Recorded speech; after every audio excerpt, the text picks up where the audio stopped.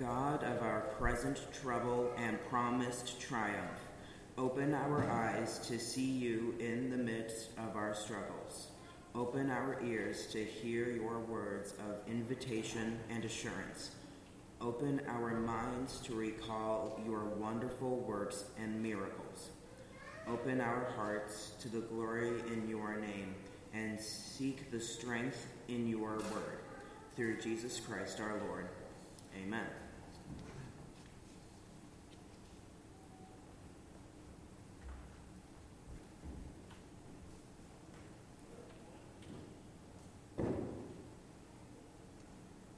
Our scripture reading for this morning is a doozy. Genesis 37, the first 28 verses. Listen for God's word to you today. Jacob settled in the land where his father had lived as an alien, the land of Canaan. These are the descendants of Jacob. Joseph, being 17 years old, was shepherding the flock with his brothers. He was a helper to the sons of Bilhah and Zilpah, his father's wives. And Joseph brought a bad report of them to their father.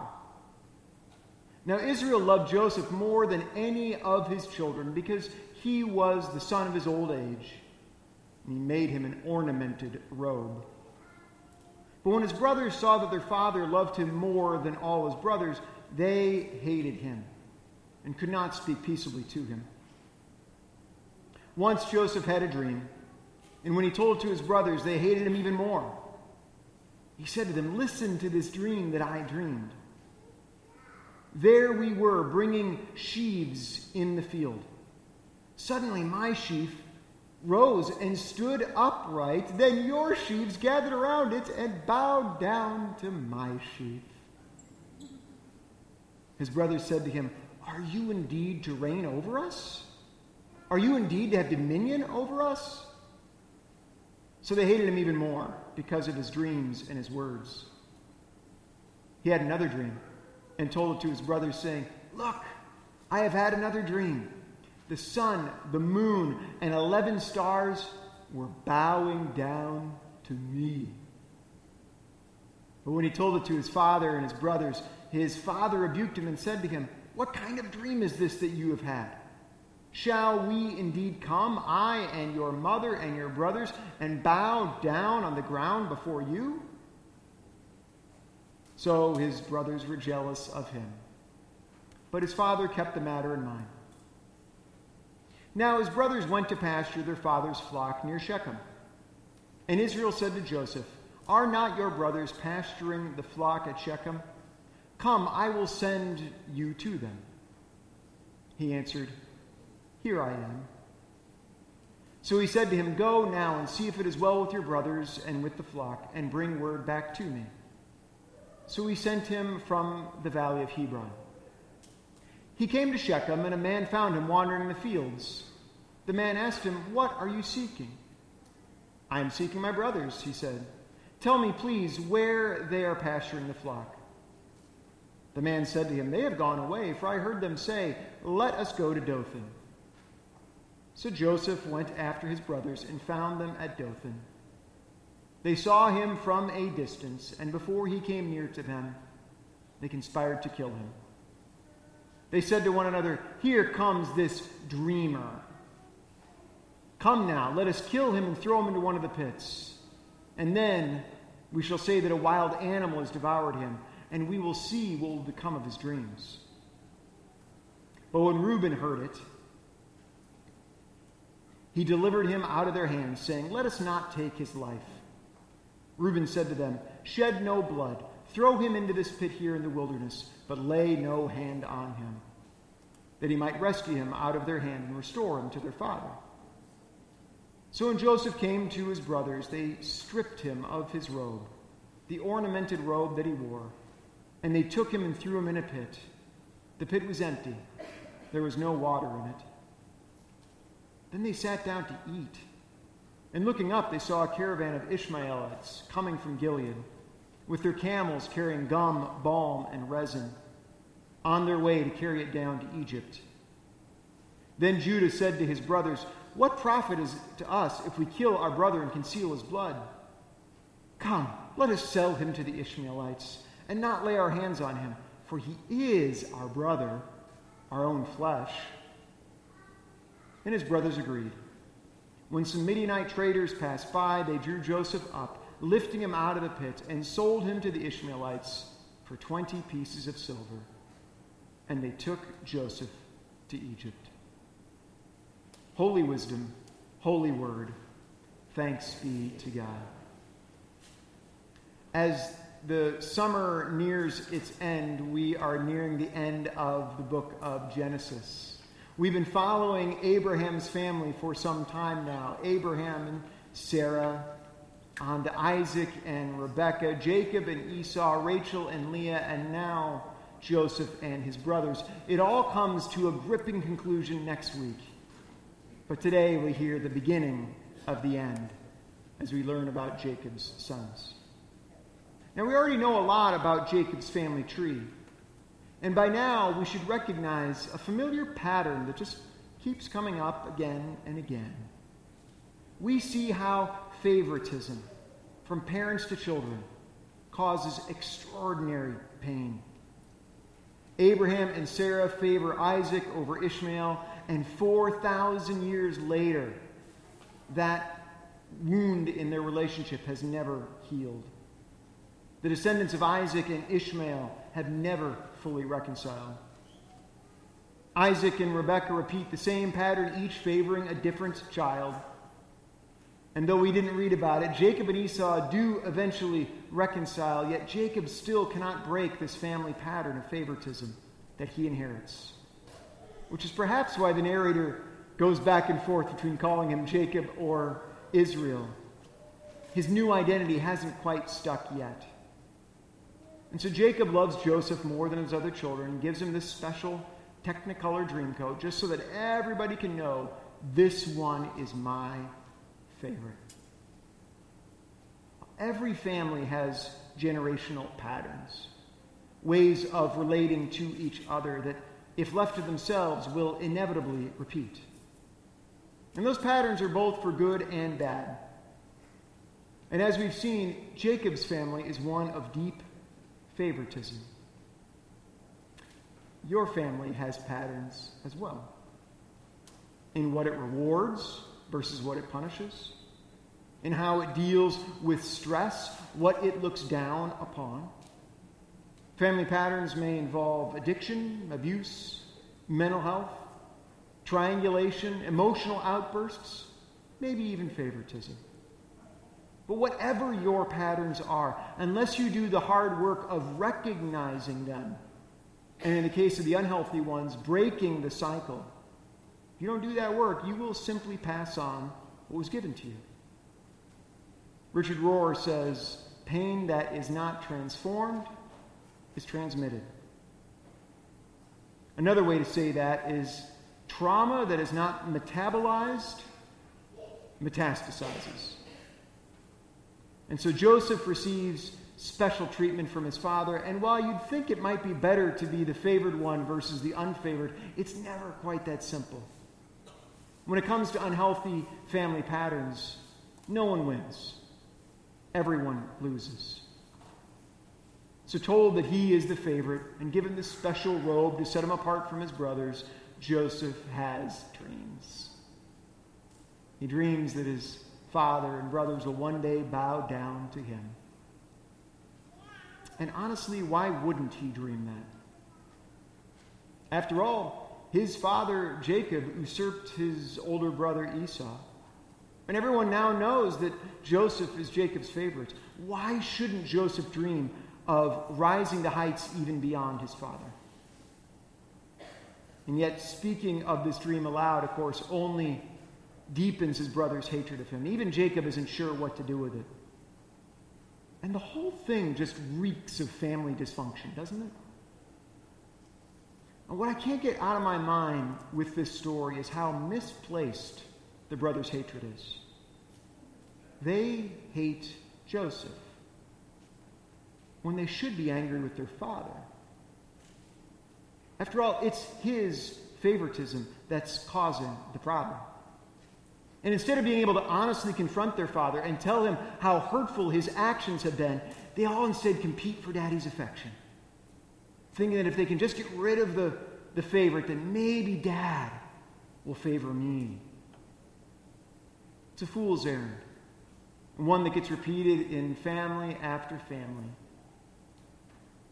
But nothing unites a family or a tribe more than a perceived threat to the way that family is organized. Even families who otherwise hate each other, they will unify around eliminating threats to the system. And so Joseph's brothers unite to get rid of the dreamer. Every generation has dreamers. And dreams are a threat to power. Because to dream is to imagine a different way of being. It's to entertain that what is need not determine what could be. So dreamers are people of hope. They dare to imagine a different pattern than the one they've been given. And so in our cases, how do we free ourselves from the dysfunctional relationship patterns that we've inherited? Well, first you got to dream of something better. And Joseph dreams of Joseph dreams of a world where power is redistributed to him. And it appears arrogant and self-aggrandizing, doesn't it? But there is something more going on here. We saw a few weeks ago that when Jacob stole Esau's birthright, that when you rearrange the power dynamics in a sibling relationship, this was to upset the very social fabric of the ancient world. And so like father, like son, Joseph dreams of a world that is different than the one he is given. And just like with Esau, Joseph's brothers don't appreciate this dream. And so they see him approaching and they say, "Here comes this dreamer. Come now, let us kill him, and we shall see what will become of his dreams." These verses are written on the plaque outside the Lorraine Motel in Memphis, Tennessee, where Martin Luther King Jr. was assassinated on April 4th, 1968. King, too, was a dreamer, one who was betrayed and killed by his brothers. Brothers who hoped that his dream would die with him. 5 years before his murder, King delivered his most famous speech when he extemporaneously said, "I have a dream that this nation will one day rise up and live out the true meaning of its creed.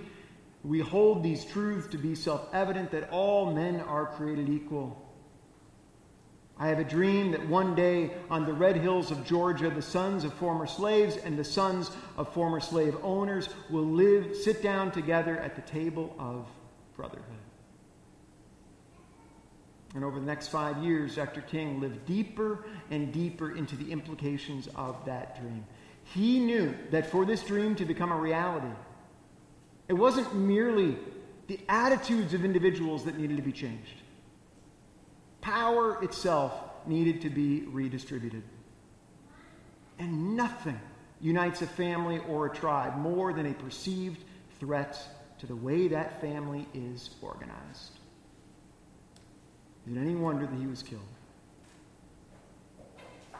And here we are 55 years after his murder. We, the siblings of Dr. King, have the opportunity to change the family patterns that we've been given. And none of us created these patterns, but we can do something about them. We can break the cycle if we are willing to share the dream, to transform our pain instead of transmitting it. And yes, even to share power. There are patterns in our personal families and there are patterns in our national family, and both need addressing. Our nation has a pattern of favoritism that must be acknowledged if it is ever to be repaired. And favoritism only leads to suffering, even for the one who is favored. Our brothers and sisters have been stripped, thrown into a pit. And they've been bought and sold as chattel. And they continue to be treated as the unfavored ones. If we are ever to sit down at the table of fellowship, if we are ever to be the beloved community, we first must acknowledge the pattern of favoritism, make amends, and seek a better way. What Joseph's brothers didn't know at the time, but would eventually discover, is that Joseph's dreams weren't simply expressions of his ego. In fact, he wasn't being uppity. Despite how they appeared, Joseph's dreams weren't a threat to them. In fact, before the story's over, his dreams would save them. Why? Because Joseph's dreams were God's dream. And God's dreams cannot be killed, sold, or set aside. God's dreams disrupt the way things are, and within that disruption lies our very salvation. As with Joseph's brothers, our hatred has been misplaced as well. In one way or another, we've all been taught to hate and mistrust each other because of race and politics, gender, sexual orientation, class, religion. The list can go on. We think that we're in competition with each other for the affection of a divine parent who only loves some, when in fact the God and maker of us all shows no partiality. Thank God that God is not simply a bigger version of our families with all their dysfunction. No. In God's family, there's always enough. Enough and some to spare. So dare we trust that God's dream will come true. That's what faith is. Trusting in God's dream. King dreamed that with this faith we will be able to hew out of the mountain of despair a stone of hope.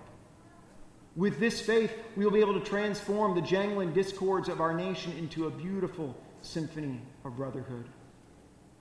With this faith we'll be able to work together, to pray together, to struggle together, to go to jail together, to stand up for freedom together, knowing that we will be free one day. Isn't that what we all want? To be free of the unhealthy patterns that we've been given, to live together in peace.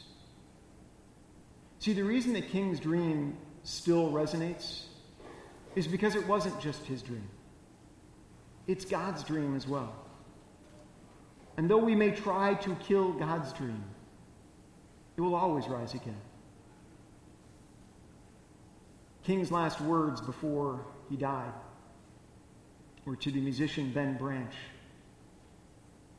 And he asked him to play his favorite hymn at the meeting that was scheduled later that night. Precious Lord, take my hand. And King said, Ben, play it real pretty. And then he died. So let us sing for all who've been thrown in the pit, who feel abandoned and betrayed. And let us sing in the hope that God's dreams never die, knowing that one day we all will be free.